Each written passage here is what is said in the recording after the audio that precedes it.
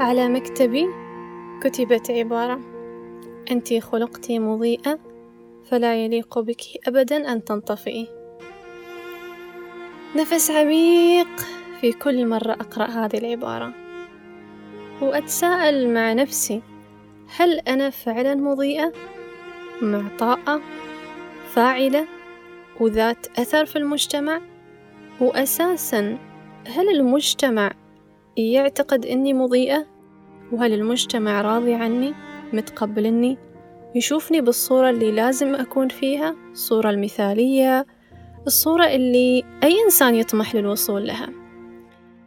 هذه العبارة تخليني أشعر بأني أريد أحلق في السماء، أريد أحيا حياة ثانية عشان أكون أكثر توهج وأكثر نور، عشان أحيا، أتفاعل وأنتج. هذه العبارة تخليني أتذكر بأني سأسأل: عمرك فيما أفنيته؟ وهو سؤال حقيقي يحتاج منا فعل علشان نوصل للإجابة. اللي لازم نحن نعرفه، ولازم كل فرد يوقنه، إنه نحن ما لازم نكون الأول، وما لازم نكون نجمة في السماء، في سماء المجتمع أو حتى في سماء أشخاص معينين.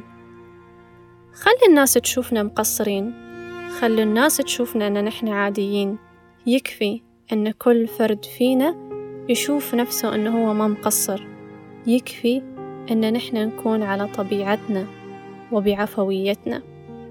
يعني مثلا الشخص اللي يشوف أن أنت مقصر هو يعرف واجهة حياتك، لكن ما يدري عن عمق أيامك.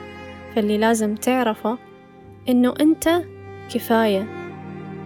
كون أنت، هذا بحد ذاته كفاية. بعض الأحيان أو حتى غالبا إنجازات نحن نشوفها سهلة، بس غيرنا في حياته صعبة، وإنجازات تكون في حياتنا صعبة هي في حياة غيرنا سهلة.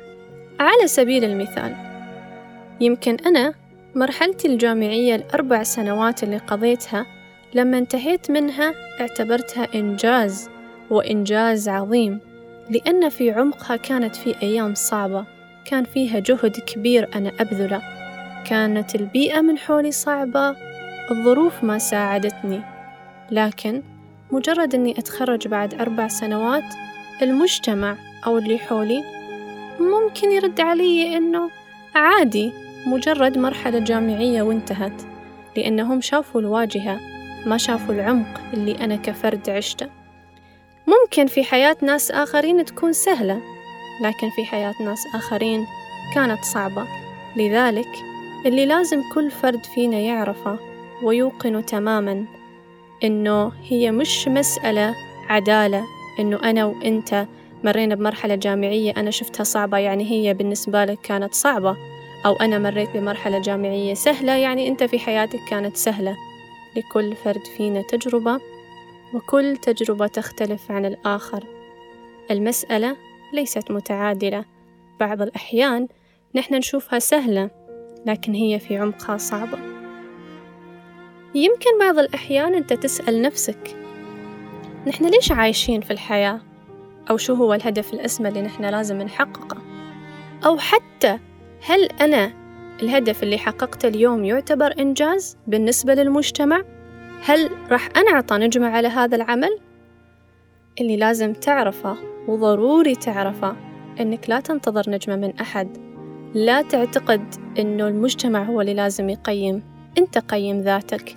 هذا الهدف أنت حققته وأنت بذلت جهد عليه، إذن هذا إنجاز، وإنجاز يستحق أن تكرم عليه. الأشياء المؤثرة علينا في حياتنا هي البيئة اللي حولنا جدا مؤثرة. فيا ليت نسأل نفسنا يوم من الأيام: هل أنا متواجد في بيئة تشبهني؟ هل البيئة اللي أنا موجود فيها اليوم راح تساعدني إني أحقق إنجازات؟ راح تساعدني إني أجاوب بالشكل الصحيح على السؤال: عمرك فيما أفنيته؟ إذا كانت البيئة ما تشبهك، لازم تبحث عن بيئة تشبهك لتعيش الحياة بالشكل اللي أنت ترغب فيه. لازم نسأل نفسنا بين فترة وثانية، هل أفنينا عمرنا بالشكل المطلوب؟ هل أنا مستعدة أني أجاوب على هذا السؤال؟ وهل إجاباتي راح ترضيني؟